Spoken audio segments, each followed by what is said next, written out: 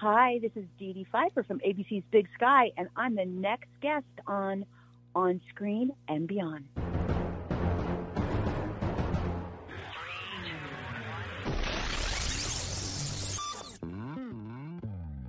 On Screen and Beyond, an inside look into the entertainment world featuring interviews with people from the movie, TV, and music industry, news on upcoming TV and DVD releases, and the rumor mill. And now, here's the host of On Screen and Beyond, Brian Zemrak. Get ready to go On Screen and Beyond. Once again, I'm your host, Brian Zemrak, and this is episode 587 of the show that keeps you updated on what's coming your way as far as upcoming new movies, remakes, sequels, and TV and movie DVD releases, as well as our interview segment with a guest from the movie, TV, or music industry. This week on Screen and Beyond, we go in to the Big Sky country. That's right. From Big Sky, Dee Dee Pfeiffer is going to be joining us. And Dee Dee, of course, is in Big Sky. She was on Sybil and all kinds of movies and things like that. But Big Sky returns this Thursday for part 2 of this season. And Dee Dee's going to talk about that and a whole lot more. So get ready for it. Dee Dee Pfeiffer is coming up in a few minutes right here on Screen and Beyond. And we want to remind you to keep telling your friends about On Screen and Beyond. We have had uploads and downloads and everything else coming our way, and we appreciate it very much. Keep those downloads going. Subscribe to On Screen and Beyond wherever you are and whatever you're listening it on as far as a podcast provider, whether it's Apple Podcast or Amazon Music or Spotify or Anchor or Stitcher or whoever. We are on almost all of them, I guess, and some we don't even know we're on. We're on. So we appreciate that you are doing that, and keep it coming. And also, as far as downloads, I don't have the stats in front of me, but I know the biggest download for last week was actually one of our older episodes, the one that had Ruth Buzzy in it, and Ruth was the top download, and people are just downloading that like crazy, and all sorts of other ones, and we appreciate it very much. So keep downloading more and more. So you know something, Dee Dee Pfeiffer is going to be coming up in a few minutes, so I want to get right into that. It's time for Remake Madness on Screen and Beyond. Please hang up and try again. Remake Madness. Well, after many animated Barbie movies, the legendary doll will be getting remade into a live-action movie starring Margot Robbie, and she's going to be Barbie, and Ryan Gosling will be Ken.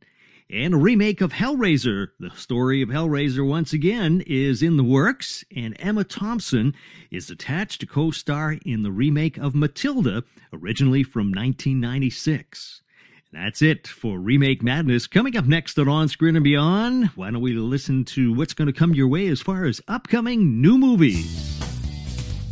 Upcoming new movies, Elizabeth Banks and Sigourney Weaver will star in a film set in 1968 amongst political unrest, and it's called Call Jane.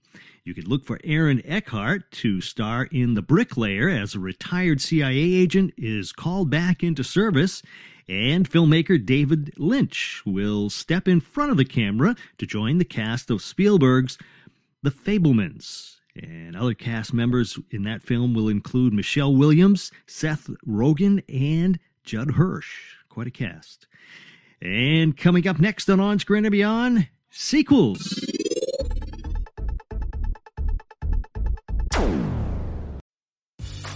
Grey's Anatomy, the most iconic binge-worthy drama, is back, along with answers to the biggest cliffhangers. Will Teddy survive? Will Joe and Link finally find happiness together? Meredith returns along with fan faves like Arizona. You can now stream every episode of Grey's ever on Hulu, and new episodes next day. Watch the season premiere of Grey's Anatomy, Thursday at 9/8 Central on ABC and stream on Hulu.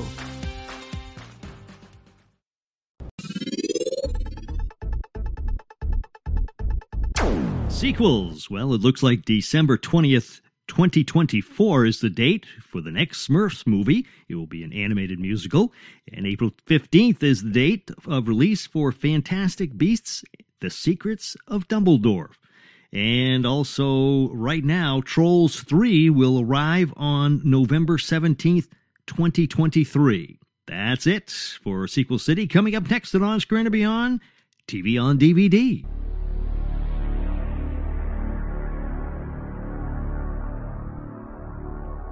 TV on DVD, Brooklyn Nine-Nine, Season 8 lands on DVD on March 8th.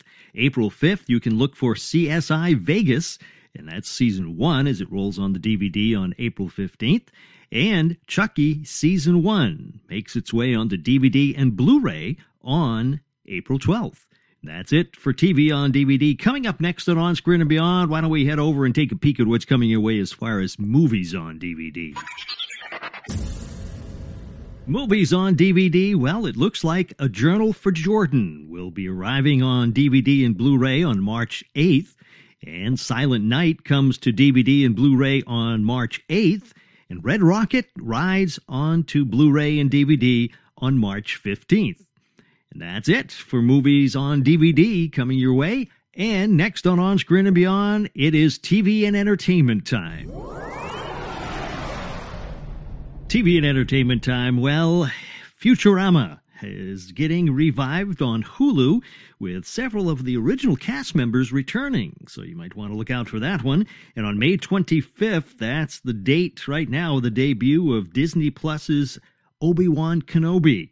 And it looks like April 18th is the premiere date of AMC's 6th season of Better Call Saul, with a 13th episode final season.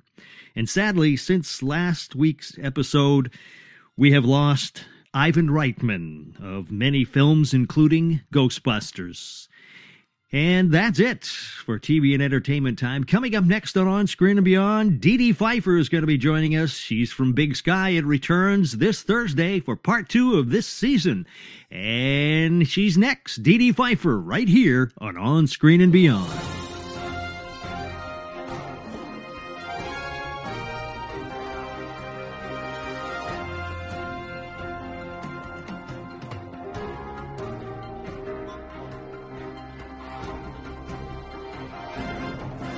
Today on Screen and Beyond, our guest is an actress who we have seen in The All-Nighter, Vamp, and Frankie and Johnny on film, and on TV on Sybil and For Your Love, just to name a few. On Thursday, February 24th, Big Sky returns for the second half of this season, and she continues her role as Denise Brisbane on the hit ABC show. It's Dee Dee Pfeiffer. Dee Dee, welcome to On Screen and Beyond. Thank you for having me. Dee Dee, how does it feel to be on such an amazing hit show? Well, let me tell you, Brian, I got to say, it feels pretty darn good, considering I'm 58 and a woman in this industry. To be on a hit show is pretty, I'm very grateful. I have a lot of gratitude towards that. Unemployment, is not a rare thing as you get older as a woman in the industry, so it's really nice. Plus, we got a lot of women on this show, too, if you think about it. Oh, yeah. A lot of chicks. Yeah. And I get to be one of them, so it's really cool. Yeah. Now, I got to ask you, I've watched this show all the time when they first came on, and the names of the people are going to blank in my head. I know that. I'll help you out. Although I'm trouble with names. But the trooper, the state trooper who got killed at the end of the Rick first... Legarsky. Yes. Legarsky, yeah. He is great. He is quite an actor. Jeez. Mm-hmm. And it was he is. Oh, no, he can't be gone. Well, that's what's so great is that this is a little bit Big Sky. You like him as Legarsky, but we had to kill him because he's so bad, right? Right. And by the way, that's what we do on Big Sky. We invite you on, you're a guest star, and eventually either you kill each other, you get killed, or you go to jail, or you just go away. And then we bring on new guest stars that are amazing as well. But he was so fantastic on my guest that they decided we can't let him go completely, so they gave him a twin brother and gave him the crazy character as Wolf, right? Mm-hmm. You got to see him again. Yeah. 2 seasons, yeah. So this wasn't planned all along. It was just figured, okay, he's gone, and now we'll go on to something else. They found that everybody liked him so much? Is that how it comes? I think that's what happened, yeah, because that's not uncommon sometimes in shows where, the character was always supposed to kind of die as part of the intrigue and the fun and the cliffhanger of shows. And then when the audience has such a huge response, sometimes I think maybe studios, networks, and writers and producers are like, wait a minute, maybe we can continue on somehow because people really respond to these characters. I think they did that the first year of ER. I remember Julianne, what's her name, Margulies. Her character was supposed to die in the pilot. And then they loved her and George Clooney's character so much that they somehow just revived her from the dead and brought her back. Mm-hmm. Yeah. That's what's great about movie making. If Yeah. we're not done with you, we will bring you back from the dead. Well, all these shows like Dallas did it, and I'm trying to think what else. All these big shows did that.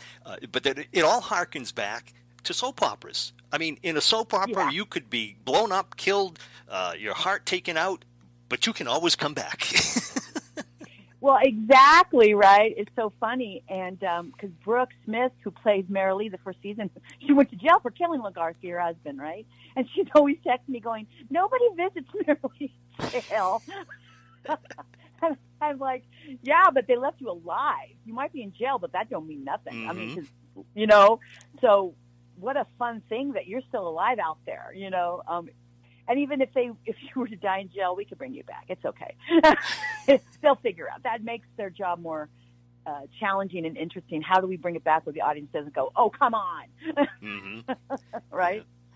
Yeah. Now, is it just my imagination, or does your character seem to be developing more than it did at the very beginning? Well, that's a great question. I don't really know. Honestly, I know when I get the script and not a minute before. Mm-hmm. And sometimes on the spot we're adding and stuff. There's sometimes I'll have a scene where by the time it gets to air, because we're running 15 minutes long, some of my stuff, everybody's stuff gets cut. So, for instance, there's a lot of stuff about Denise that's written and then filmed and then gets edited out, but hopefully then comes back at a later date. Like, for instance, I like the idea that, she's into paranormal stuff and aliens and UFOs. And to me, because like I said to the writers and the producers, hey, Denise and myself represent millions of people in the country all around the world who believe in this, okay? This is not a crazy theory anymore. I mean, it's not crazy. So you have things like that. I like the fact that we really still don't know a lot about Denise. I mean, we know she's sober. We know that she's everybody's rock.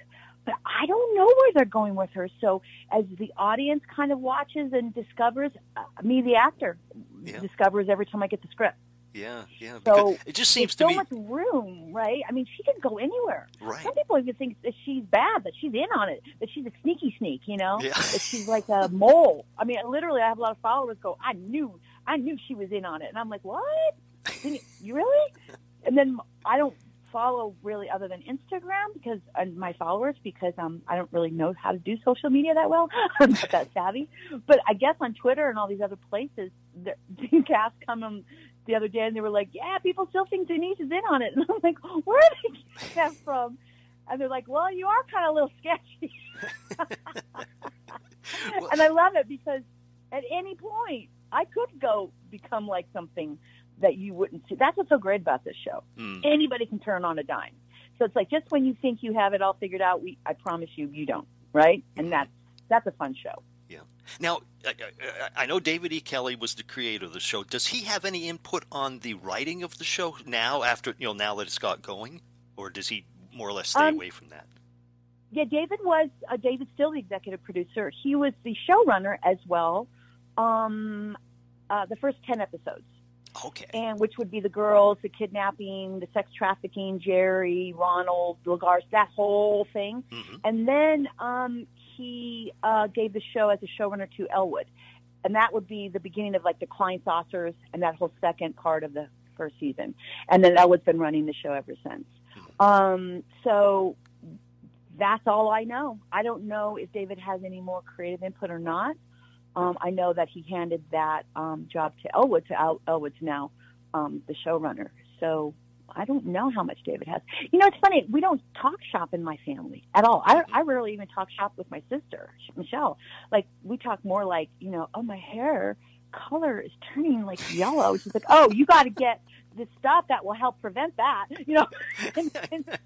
And I tell her about, I think I saw some paranormal energies here in New Mexico. She says, okay, that's it. When you get back to LA, we're going to have a little sit down talk. No, I'm joking. We talk about real life stuff. We don't talk shop. Mm-hmm. Yeah. Wouldn't know if David has any creative input or not. You know what I mean? Yeah. He's come up with a lot of great shows, though. He's a busy guy. I know that. I don't know how he does it. Yeah, he's busy. Busy. I'm excited to go back to LA to see my family because we've been here in New Mexico. My son and I and all my rescued animals since June, actually. We started production in July. And then the first season we were in Canada. And with the lockdown, it kind of got stuck up there. So it's been a couple of years of not really having a lot of family time. So I am excited to see David and Michelle, and my sister Laura, my brother Rick, and my son and everybody. Hopefully sooner than later. So where is Big Sky filmed? New Mexico or? Yep. Right now we're in New Mexico. Yep. The first season was in Canada. We were supposed to be in New Mexico the first season. We literally started. We had one half day of production that we shot. And then the pandemic happened, literally. And then everything shut down. Everyone went home. And then, like the whole world, we shut down. And then months later, they came back, and we didn't know what was going to happen, right? Nobody knew because everyone just went home and locked the doors, and that was it, right? So months later, they called, and they said, okay, we are going to go back to filming now that things have loosened up a little bit, but we're going to go to Canada. Because at that time, the numbers of COVID were just out of control here in the United States, and there didn't seem to be any signs of it calming down. We didn't have vaccinations. It was just a nightmare at that point. So we went to Canada, where they seemed to have it more under control at that point. And that's where we filmed the first season. They did a beautiful job of making it look like Montana up there. And then the second season, we came here to New Mexico because then New Mexico had a fantastic handle on the pandemic at that point. And it was kind of where we were originally supposed to shoot anyways, right? Mm-hmm. The third season, dude, it's up. I don't know. We might go to Tokyo. I mean, no, I'm joking. I have no idea where we're going to go, but I'm excited to find out. Yeah. There's a rumor we might even go back to California, so there's that too. Who knows? Huh. Now I've never been to New Mexico, so but how do you pass off New Mexico for Montana? You have it's movie magic, baby. Just like you're trying to pass off that I don't have wrinkles. No. Filters, lighting, camera angles. The tricks of the trade. It is the tricks of the trade. There are certain trees here in the mountain areas that they shoot that actually match the same trees. It's interesting to think about it, right? There are certain trees in Montana that other places don't have and vice versa. So one of the things they need to do is watch for that, right? Mm-hmm. Like you don't want to shoot with palm trees. Right. Or cactus. Because last I checked, Montana doesn't have palm trees. Any audience would go, what? Wait a minute. Why are there palm trees behind Jenny's house or whatever, right? Mm-hmm. So there's these places here in the mountains. It's beautiful in the mountain areas here in New Mexico. I mean, generally, I always thought it was kind of flat and deserty, but they have these beautiful villages in the mountain areas that do look a lot like Montana. That's where they're going to shoot the exteriors. And then we do all the interiors in a studio, like we would say in California in a studio where they recreate a lot of the sets inside. And they can, Wow. Movie magic. So you don't know what's going to happen next year. I mean, hopefully you'll get renewed and everything, but there's no word on that yet, is there? Or There's no word, but let me just tell you, between you and me and everyone listening, I keep hearing rumors that we will get picked up. ABC does love our show, thank God, and the studio and the network and what have you. And our fans, they really do like Big Sky. So I'm putting a lot of energy and space out there for a pickup for a third season. Whether we come back to New Mexico, that I'm not sure. Those are the powers that be make those decisions. I'm good either way. I go where the work is, Yeah. I don't blame you there. Yeah, like I said, if it's yeah. I mean, even if a UFO came down, I'd go with them right now because, hey, it's traveling, right? I love to travel. But, like you mentioned earlier, though, the show is empowering to women because the two main stars of the show are women. Yeah. Mm-hmm. And very different women. Yes. Which is really cool. And if you really think about it, you have like Kathy and Jenny, they're very different. And you throw Denise in there, she's a whole nother color. And then you have Jesse James Keitel, who plays Jerry. She's a whole nother, diversity, right? And then we now have Janina, right? She plays Ren. And then and so it goes on and on. And then of course before there was Brooke, and then there was Valerie, who played Ronald's mom. Just a lot of different women, in this cast, which is really exciting. Yeah. But also, David's always been really gracious to women characters. Always. I mean, he writes really well men and women characters, and of course, just stories. And that's really nice. And I think that's really cool. Yeah. Versus just playing the stereotypical woman who's just kind of like there. I mean, now there's so many different colors to not just men, but women too. People. Right? Yeah. And some of the characters are, I mean, obviously they're amazing actors, because I presume they're not like these people, but you hate them so much. Some of them. Yeah, right. Love to hate them. Yeah. Yeah, and it's and that to me is a show of good writing and good acting, because if like I say, 9 times out of 10 I talk to some of these people, and they're the nicest person in the world, and you don't know how they could be so mean on camera, but to pull that off is really something. A great example of that is Brian Garrity. Brian plays Ronald, and it's funny. I've never seen his work before, but I guess all his work before, he was always like a nice guy, blah blah blah. And then he goes offered this role. Talk about taking this role and just chomping it and just getting into it. He did such a fantastic job. David also wrote him an amazing role. I mean, but Brian stepped in and just colored it beautifully, and he did make it so that you do hate him, but you also care about him. And that's very confusing when you're like, well, this guy needs to die, or this guy gets to go to jail, and then you also kind of feel like he needs a hug. Yes. Right? Talk about complex feelings all at once. And then you have your friends who are like, no, he's just, whatever. And someone else goes, yeah, but look at his mom. Well, hell, of course he was going to turn out all messed up. And I love the way that they could have just ended it and then continued with these other stories that they have. But this is always the one, nipping you in the butt, in the back. It's always there, that story. Cassie. It's Cassie's nightmare, is that this Ronald thing just won't end. And I love the way that they made it her like Achilles heel, like she just is like a dog with a bone. She cannot rest until, that case is resolved. So then you got Omar who plays Lindor. He's jumped in there. And then, of course, Jerry's character has a personal, emotional commitment to solving that case. And, that's what I wanted to say. Brian is one of the nicest human beings you will ever meet. Like, I adore him. He's like my little brother. Like, I just love him. Mm-hmm. And when I see people go, he's just the worst, blah, blah, blah.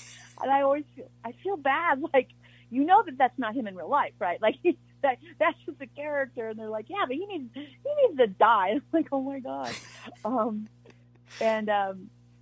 But yeah, it's the same thing with Legarsky. I mean, John is just a sweetheart. He plays a creep, just a creepy creep, right? And he's so sweet. Yeah.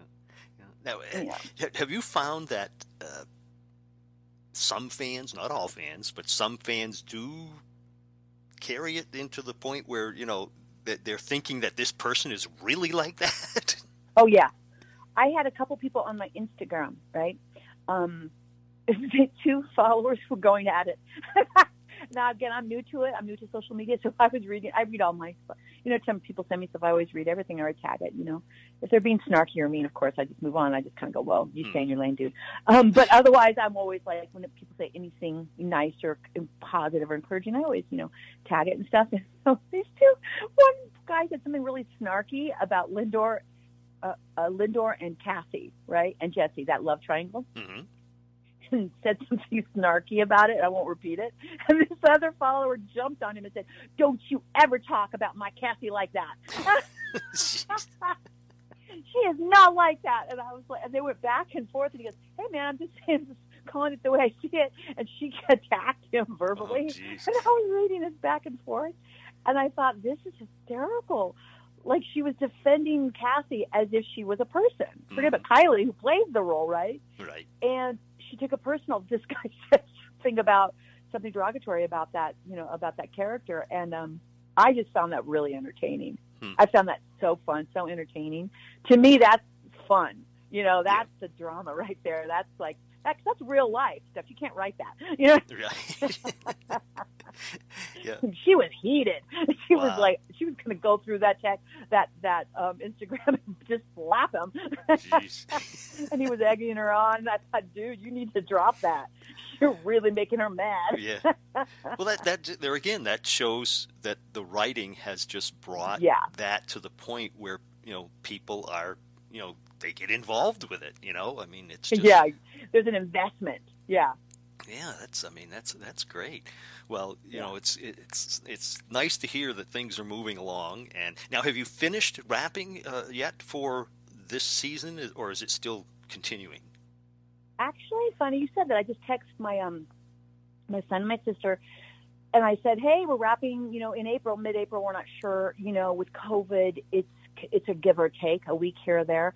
You always kind of have a soft end date, and then you get pushed 2 weeks because everybody gets COVID. Then, and then Kylie also took, some time away to have her baby in Santa Fe.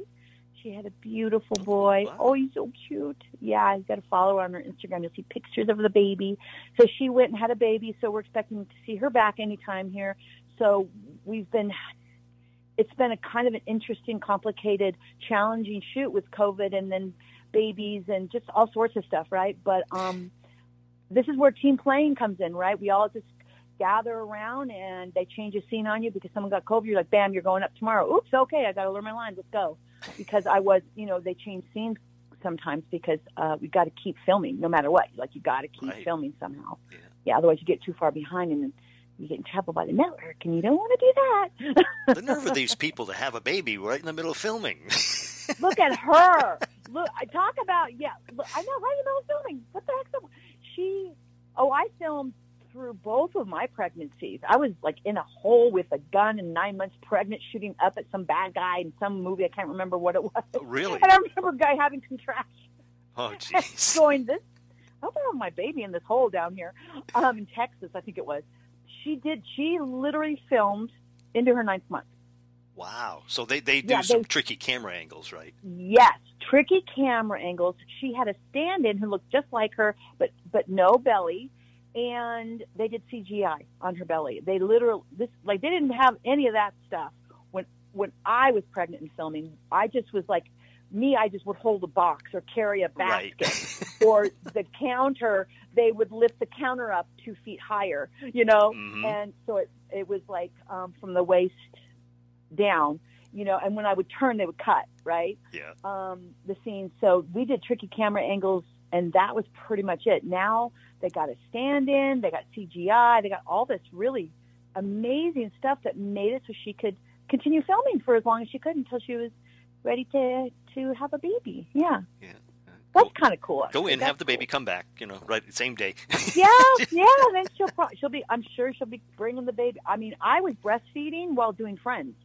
I was breastfeeding my son in the waiting room while waiting to go read for Friends. Wow. Yeah, I was breastfeeding out in the waiting room. Yeah, Braxton was like 3 months. Yeah, and I was already out there interviewing. Absolutely. Oh yeah. Kind of cool actually. Now I'm looking back at it. It does say a lot about, so like somebody said, look, I'm pregnant, I'm pregnant, I don't have cancer. It's like, right. And then I think, wait a minute, I have a friend who had cancer twice. That did not stop her. And she was like, damn, cancer again. And she just went right at it. Did everything she needed to do and then kicked that puppy out. Jeez. Yeah, I mean, interesting the frame of mind that things that we can do when you just put your mind to it, right? Right, yeah. And that's not a female-male thing. I think that's a human being thing, right? Mm-hmm. Yeah. So how did you start in acting? I mean, I know your family, there's a lot of involvement in the business, but what made you want to become an actress? Well, my sister Michelle, I call her Shell. She was the first one. I mean, we're a little, blue collar family from Orange County, parents from North Dakota, farmers. My dad didn't even graduate. I don't think he went past freshman year. Like really very simple family. And then Shell, long story, that's her journey. She did this and she became successful.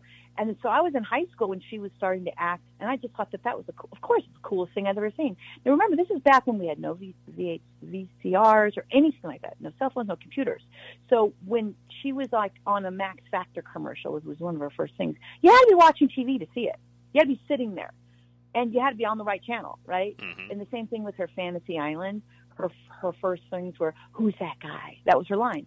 And there was all of us, all in a big group in the rumpus room watching. And if someone got in front of you, you missed it. That was it. There was no rewinding because we didn't have any of that. Right. So it was kind of a special time if you thought about it, right? So that's what I grew up with.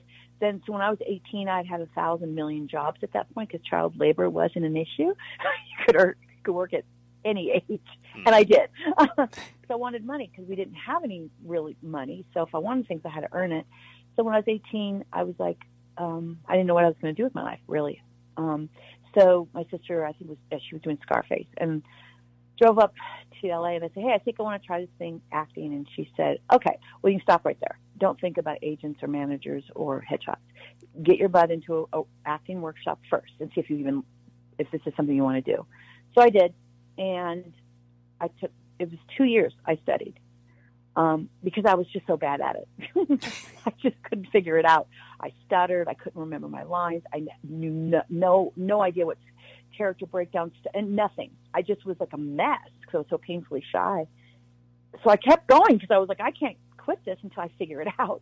Well, almost 40 years later, I'm still trying to figure it out. To be honest, I don't think it's something you ever really figure out because it's an art.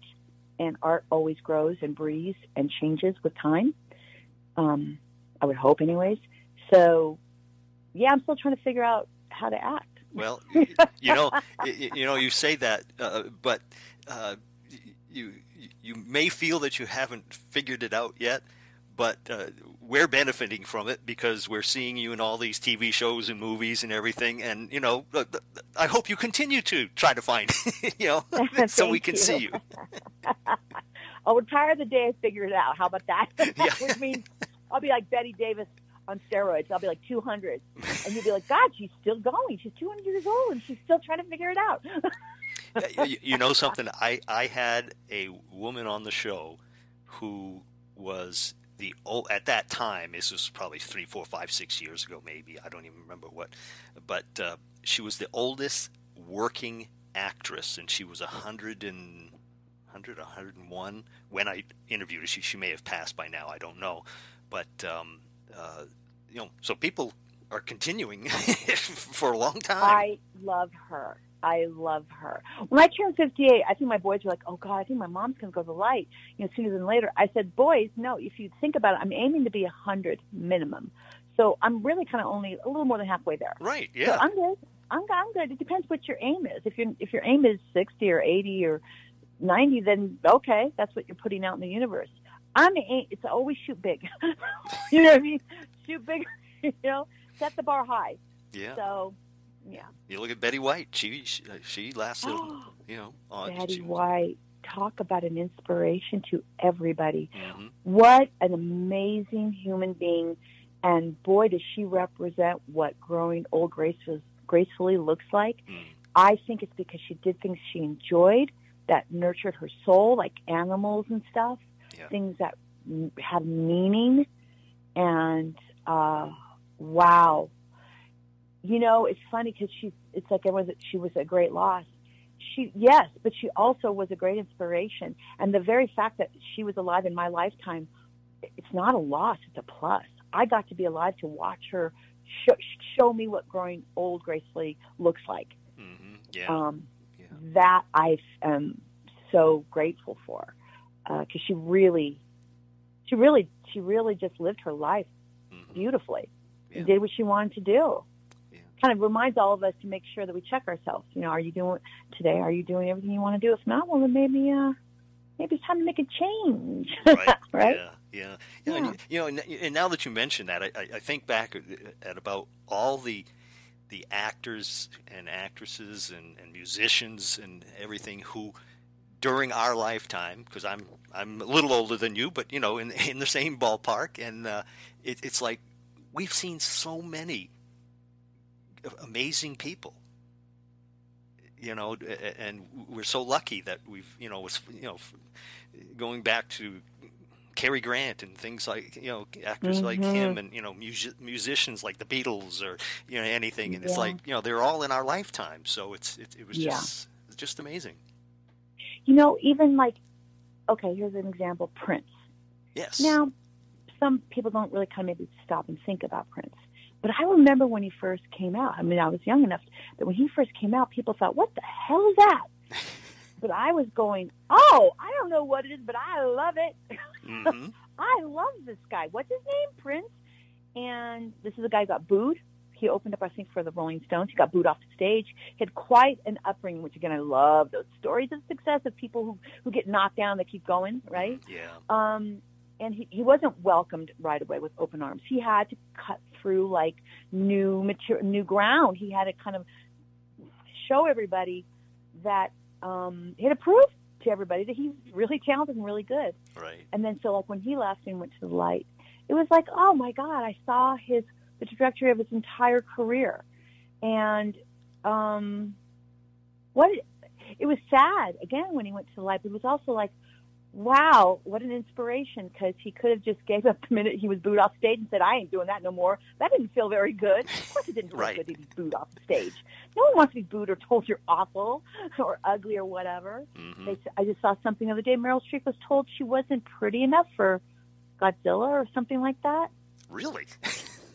Yeah, I saw I think it was on her Instagram or something, or one of those things. I don't know. I see things odd. I don't really follow anything. I don't know. I just find information in odd ways. Yeah. I'm on an odd one.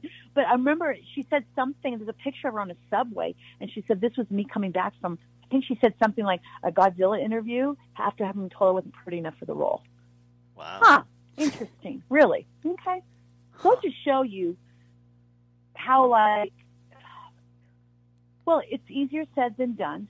But when somebody knocks you between the teeth or kneecaps you, with their words or their rejection, just try to be inspired by those who go, okay, wow, that hurt. I'm going to brush that off and get back up again. Mm-hmm. Because if we all can learn how to do that, what an amazing environment everyone would be in. Or maybe let them help you get back up, right? Because sometimes it's hard to do it on your own. Let somebody lift you up off the ground when you've been just knocked down with somebody's nasty words. Yeah. And it's hard to remember that's them, not you, right? Yeah. Hey, it's Kaylee Cuoco for Priceline. Ready to go to your happy place for a happy price? Well, why didn't you say so? Just download the Priceline app right now and save up to 60% on hotels. So whether it's Cousin Kevin's Kazoo Concert in Kansas City, go Kevin, or Becky's Bachelorette Bash in Bermuda, you never have to miss a trip ever again. So download the Priceline app today. Your savings are waiting. Go to your happy place for a happy price. Go to your happy price, Priceline. Now, with all the different things that you've done, I mean, you've been on so many different, guest appearances on TV shows and parts and movies and things like that. Do you have a favorite?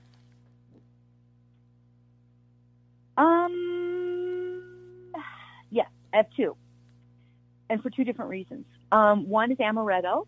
It's a film I did called Vamp, and it has turned out to be this awesome cult film that to this day has tons of followers and fans, and it was my very first starring role. And how can you not love a character named Amaretto? It's a black comedy vampire movie with Grace Jones, Chris Mapeace, Getty Watanabe, Sandy Barron, and a whole bunch of amazing talent at the time. And it was like my baby until I had babies. Amaretto was my baby. And then to find out and just to discover almost 30 plus years later that it has this huge following is really exciting. I know a lot of actors shy away from their early work, especially when it's a cult or a horror film. But I'm like, hey, no, that was my baby. I love Amaretto and Vamp. So I would say Vamp, Amaretto, my character. Yeah. And right now, Denise. And it's because this is the first time that I have been acting as a performer sober and not smoking cigarettes and not drinking. I'm 3 years sober. Oh, congratulations. And I never drank. I never drank while working. I was a high-functioning alcoholic for sure. Very high-functioning. Never drank through my pregnancies or any of that stuff. Didn't mean I didn't have a problem, and didn't mean that I didn't need help. And so I'm sober. So I'm incredibly grateful to be playing Denise because I was able to make her sober as well. So there's, and I get to give to a lot of people who are still struggling with addiction by saying, hey, you're not alone. I'm with you. I see you. I hear you. You know? Yeah. Yeah. So with those two that you mentioned, this character here, and you play Denise so good. I Thank you. have to tell you that. It just, you know, like you had mentioned earlier, you know, you don't know where it's going, but, you know, we're all wondering the same thing because it's like, well, she's nice, but she seems a little sneaky. You know, we don't know. Yeah. You know, Yeah. and you the know looks. What's funny, dude? You know what's funny? I'm not playing that, but it's funny that it's coming off like that, and I think that's really fun. Now, mind you, I was also taught by an amazing acting coach, Ivana Chubbuck and Roy London. And let me tell you, one of the things that they teach you, which as an actor, which is so fun, always have a secret. Have your character have a secret. Mm-hmm. And don't tell the actors, don't tell the director, don't tell anybody. So if you're playing that you have a secret, that comes off sometimes as something else, right? Yeah. So, but here's the funny thing. Maybe her secret is that she's married to 5 guys. And it has nothing to do with Big Sky and all the murders and all the stuff, right? Mm-hmm. Maybe her secret is that she's really an alien. I don't know, right? Yeah. But just have a secret, because it's always really fun to talk to somebody and not understand what's going on with them completely, because it keeps you curious. Yeah, yeah. So, do you think, even though you're not writing the role, can you manipulate it, and maybe the writers will say, "Oh, wait a minute, that's good. We're going to write that in." You know, does that happen sometimes? Sometimes, yeah. What happens with our show is that it's a big show. A lot of stuff is going on. Yeah. There's a lot of moving parts to Big Sky. So whenever I try to throw something in, I do sometimes they do film it, but like I said, sometimes it just doesn't make the end cut, right? Mm-hmm. It's part of being part of a big project. It happens. They need to put an extended version out there way. for us. Yeah, they may film it, but it may not land, only because it's like, oh my God, that's so fun. But we're 15 minutes over. We got to start hacking at this. Yeah. We got to make it under an hour, right? Yeah. So when you've got something that's just running too long, 15 minutes too long, things get cut. So a lot of that stuff gets cut, unfortunately. But, you know, I'm excited for the 3rd season, because I think maybe some fun stuff will happen with Denise. I'm putting that out how about this way? I'm putting that out there in the universe as an option for sure. Mm-hmm. Well, yeah. I'm sure it'll come. it's you know. I hope so. From your lips to the writers and the producers' writing room. Right. Well, I think that you know, it'll come that way, because there's just, like you say, there's so much going on. It's hard to, you know, sometimes, okay, where are we here? What's this? What's that? Yeah, it is. There's a lot of moving parts. A lot. Yeah. So, how was it working on Sybil? How did you get the role in Sybil? I read for it. You know, it's so funny. A lot of people think that I get offered stuff. Actually, I did get offered Denise, but I got offered Denise, but I did put myself on tape reading, or I didn't. The casting director helped me read for Denise, and then the network producers and writers and everybody in the studio saw that, because I had been gone for 10 years. I've been gone. I went to college, so Sybil, I read for it, just like all the other actors in town, and somehow they hired me. I always have the imposter syndrome, where you think they made a mistake and they picked you when they meant to pick the other girl. I have that on every time I get a role. I always think that I think they meant to call Patricia Arquette, right? Or, all these other actors who were always getting parts after me when I thought, oh, was it because Patricia was hired? Or, Yeah. Drew Barrymore, was she unavailable? No. I read for it. Yeah. Yeah. Yeah. So read for it. I remember I was a nervous wreck, and no one was more surprised than me when I got that role. Yeah. Was it a close cast? Between me and another girl. Oh, that's a good question. I don't know. I generally try to keep away from all that stuff, and I'll tell you why. That minutia, because it makes me a nervous wreck, and I can tank an interview quicker than anybody. Because if I get nervous, I'm done. Like, that's it. So the best I can do is try to go in and know as little as possible. Like, my agencies be like, you're going to go in and you're going to meet, you're going to read for Steven Spielberg and this and this and that and this and that and the executive producers or whatever. And I'm always like, do not tell me that. Now I'm just going to fall all over myself and get in my own way. Yeah. Because that's scary to me. That's scary because you're like, oh my God, I'm like, just tell me it's an important interview, some big people be in the room, and let me just learn the lines, create a character, and go in and give up my best. And hope I don't recognize anybody in the room because I'm terrible that way. Right? And that's how I usually scored roles, was to be protected from the truth. Don't tell me he's in the room. Wow. Yeah. Now, with all the people that you've worked with, and I'm sure you've met people off camera too, and everything. But is there anybody that has really, thrown you for a loop and thought, oh my gosh, I'm talking to this person. I've met this person. Michael Douglas in Falling Down. Ooh. That was. He's just so great. Yeah, I'm giggling right now. And there I was with a hamburger on my head. And I was like, I had to act. It's funny because I just went into autopilot at that point. I went right into my training. I was acting. I was just created this character with Sheila. I pretend that she was Bonnie and she was waiting for her Clyde to come in. And then Michael Douglas came in, and then the scene just happened. And it was amazing and super fun. Joel Schumacher gave me the role. He had read me for something else, and I didn't get that. Yes, Drew Barrymore got that. But he gave me this quote-unquote small role in Falling Down, which, by the way, there are no such thing as small roles. Look at the longevity that Miss Pfeiffer over here got out of that quote-unquote small role in Falling Down. I was in the trailers, and to this day, people talk about the Whammy Burger Girl. I'm like, that was me, right? There's no such thing as a small role. I mean, that was a huge film, again, with a ton of actors. And there I was, a supposed small role, and I got a lot of amazing attention from that role. Mm-hmm. And so it wasn't until like years later, I think I looked back, and then it dawned on me, Dee Dee, you were in a scene with Michael Douglas. It still sometimes dawns on me how cool that was, because I just went into autopilot, because if the magnitude of being in a scene with him were to literally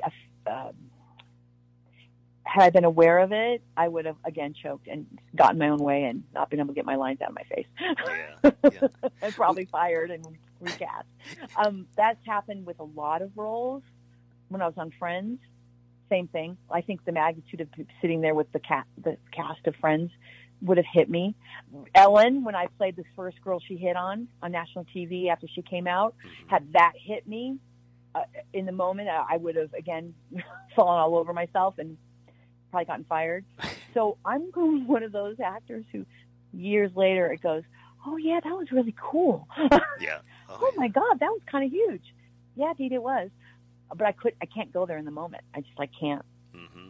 Yeah, because you mentioned, there's no small roles, and it's true, because you can think back at, I've had some guests on the show or different things that had, they had some big roles, but people know them for, say, a role on Star Trek. It was it was just a guest role. It was, not a big thing, but you can still remember. If somebody says, "Oh, the guy with the black and white face," people remember it. And it's funny how, can put that much an impression. You know, and look at the Lenny and Squiggy on Laverne and Shirley. Small beginning small roles, and they became, even, pretty much even with the stars. I mean, exactly, yeah. So it's just funny how that all works out. Mm-hmm. Well, Dee Dee, I want to finish up with two final questions. One final question, two-parter, really, something like that. But I also want to make sure that everybody remembers that on February 24th, get ready for the return of Big Sky. It's great. Oh, Second yeah. part. We gotta find out what happens here.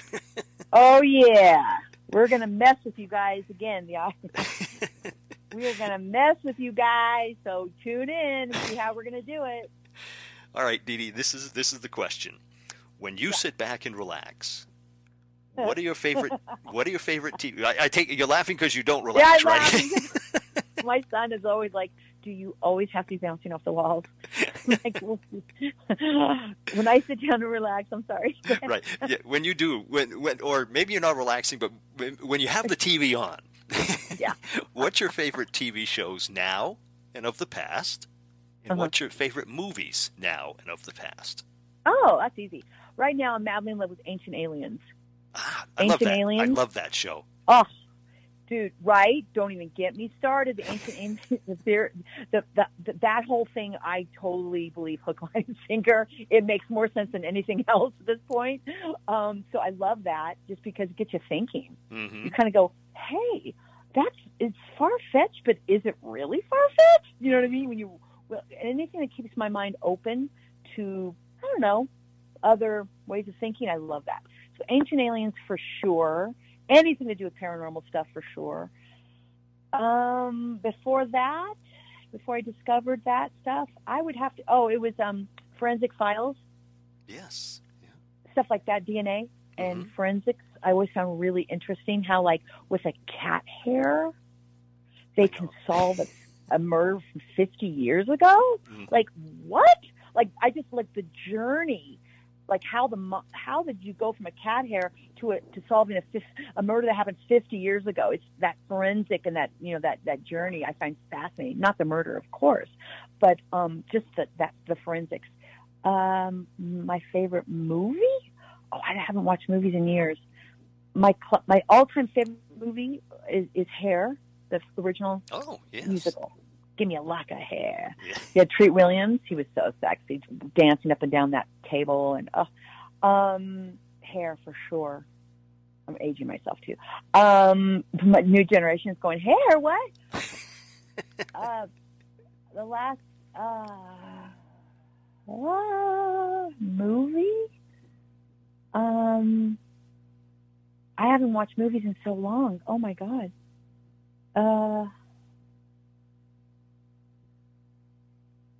Okay, this is going to sound really cheesy and weird.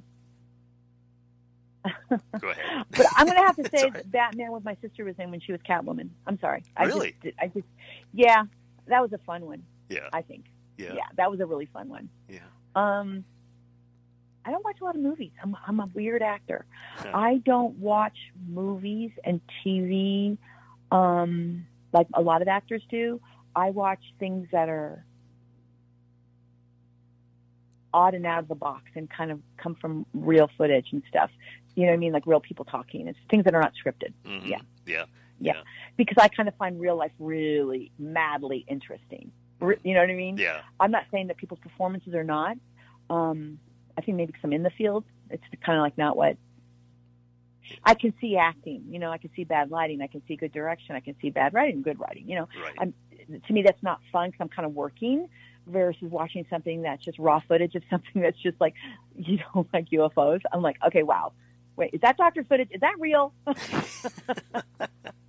Yeah, I watched The Curse of Oak Island. That's one of the old non-scripted things that I like to watch. Oh, I am addicted to that one, right? Yeah, and the brothers, I love how the brothers are so like, they're so different, but have this common denominator. like, again, they're discovering old treasure. I love that. You know what I really love is the discoveries of what we're finding on the earth, all around the earth, with archaeology and like all this stuff we're finding that's rewriting history and rewriting everything that we thought about mankind in our history. I know it upsets some people and makes them very unnerved, and there's a pushback on that, and that's cool. They're allowed to do that. I'm fascinated with it. Yeah. I'm fascinated with, wait a minute, we have higher intelligence of people over 40,000 years ago, and we have discoveries to prove that? Like, wait a minute, that refutes a lot of things of what we thought about mankind. That's exciting, right? Yeah. Because I'm not afraid of that. No, I'm like, wait a minute, I want to know more about that. Yeah. I've actually had some people from Ancient Aliens on the show. And Giorgio, talking. Giorgio? No, I haven't had him yet, not yet. But you tell Giorgio that Dee Dee Pfeiffer has a mad crush on him. I love his crazy hair. Madly in love with his crazy hair. My friends are like, "Are you talking about that show with the guy with the crazy hair?" I go, "Don't you be talking smack about Giorgio. Dee Dee loves Giorgio." But you look at things like. Go back. I don't know if you're going to know these things. I don't. Gobekli Tepe, yeah. Things like it's like okay, no matter how they got there, it's amazing. That they could build that stuff. Well, technically, according to engineers in modern times now, they couldn't have with the tools that they had. And by the way, there's no tools found. Right. Yeah. Where are the tools that they used to make that? And they said they couldn't do that with barbaric old tools back then, man-made tools. So I asked myself, that's a mystery. And what an exciting mystery, and I want to know more about that, right? Yeah. Like, that's where Giorgio comes in. I love Giorgio's passion for it. I just love watching him because he really just, he's so interesting, yeah. He's fun. Yeah, it's just, it's amazing. And the place...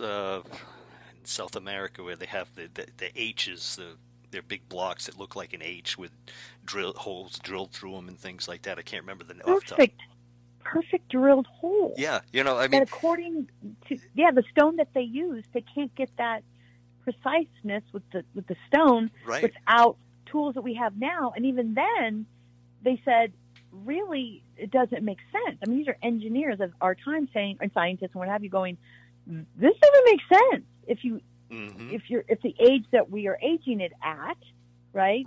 40 million thousand years ago, whatever it was, the time then, and to me, I go, okay, wow, that makes me just want to get a backpack and go travel the world and find out even more. Oh yeah, right? Yeah, because it's like it's okay to question things that we once knew that we thought were real and the truth, right? It's okay to challenge that. I mean, some people, I understand the fear in challenging that. That's cool. I respect that. But personally, I'm not afraid of it. I say, let's go. I want to find more. I want to find out more. Right, yeah. I mean, you can't deny it. They're there. How they got there, that's the mystery. But they're there. You can't say, well, that's not real. It is.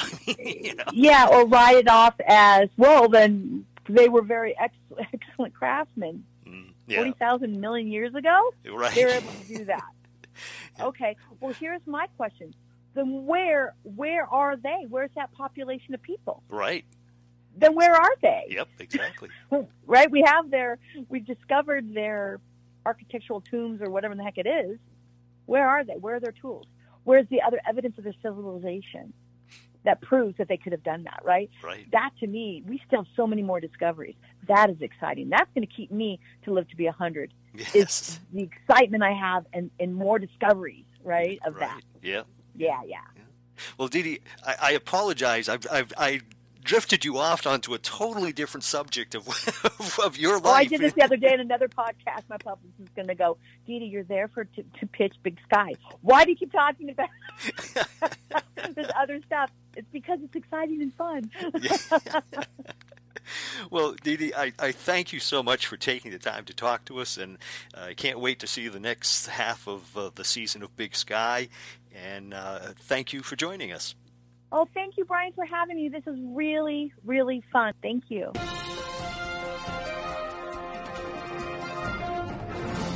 And a big thank you going out to Dee Dee Pfeiffer for joining us here at On Screen and Beyond. A lot of fun talking to Dee Dee, and be sure to be watching her on Big Sky as it returns this Thursday for part 2 of this season. And it's going to be a good one. It's always a good show to watch, and be sure to check that out.